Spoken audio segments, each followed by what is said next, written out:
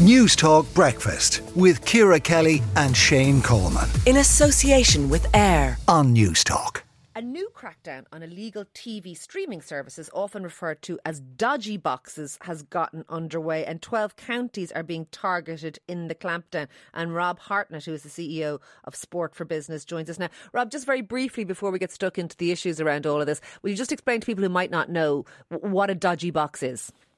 Good morning, Ciara. Well, a dodgy box is, as it would suggest, a box which allows you to watch television and streaming services from across the world, which is not quite fully legal. So it's dodgy in that context. And it can also be a little bit dodgy in terms of some of the links that might be available on the streams that you're taking down illegally.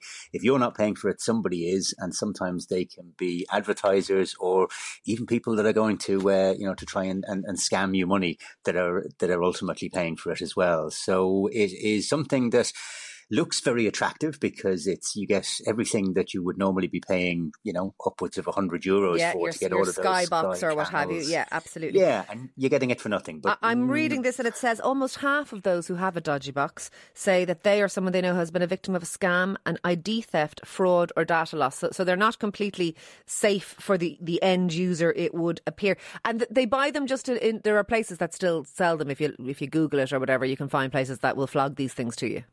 That's right, yeah. Hopefully when you tagged me on social media last night, it wasn't suggesting that I was the person that could actually put you in touch with buying them, because that's not the case. But yeah, it's Ireland. We all know somebody who knows somebody, and for sure. I have heard people talk about these, absolutely. I suppose what's driving this, though, is the cost of legitimate streaming services, particularly the premium services, the movies, or I know your area is the sport. So if you want to watch big games, big matches, big fights, it can be quite expensive for people. Isn't that really why people are doing this? It can be. The reality is that if you're going to a match, if you're going to an All-Ireland final or a game between Bows and Shamrock Rovers, you're paying admission to get into the ground.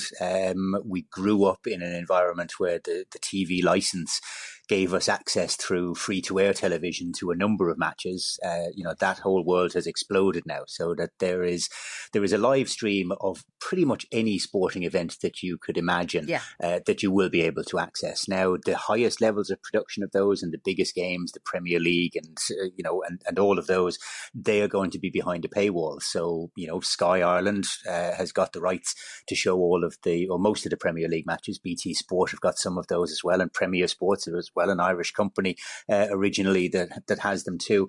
But in order to pay, perhaps as much as €1 billion a year, they charge the rights for the service. to pay those. And how worried are the big streaming services, or even the smaller sports sort of niche streaming services? How worried are they about the rise of these dodgy boxes? I presume they lose copyright. I presume that they lose income streams because people are not subscribing. They're buying these things instead. Yeah, they lose income streams, and ultimately the rights holder loses them as well. So you've got Sky sponsoring the Irish women's football team heading to the World Cup this year. If we were all using dodgy boxes and we were all taking the service for free, that sponsorship deal might not happen as well.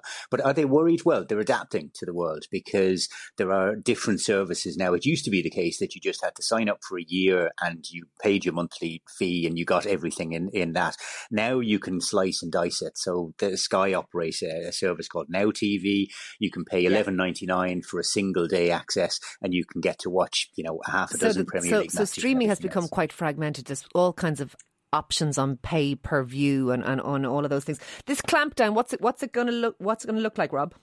We don't know, because technology being what it is, people would ask, well, can they do that? What can they do? Can they actually come into your home and take the box away? Well, we don't know. In theory, they should be able to know from the various different signals that are coming into your house, what you're using, what you're watching. But then there's privacy issues in that as well. So I think this initial run it's coming out of the UK primarily. And bear in mind that 12 counties in Ireland is not the biggest challenge that they've got in terms of cracking down on this. But if they can crack down on the seller rather than on the user first and cut off the supply there, I think that's the more likely way in which they're going to try and get a handle on it. All right, so your dodgy box may not work for much longer if you are particularly one of these counties. So thank you very much for speaking to us this morning. That is Rob Hartnett, their CEO of Sport for Business. Newstalk Breakfast with Ciara Kelly and Shane Coleman. In association with AIR. Weekday mornings at 7 on Newstalk.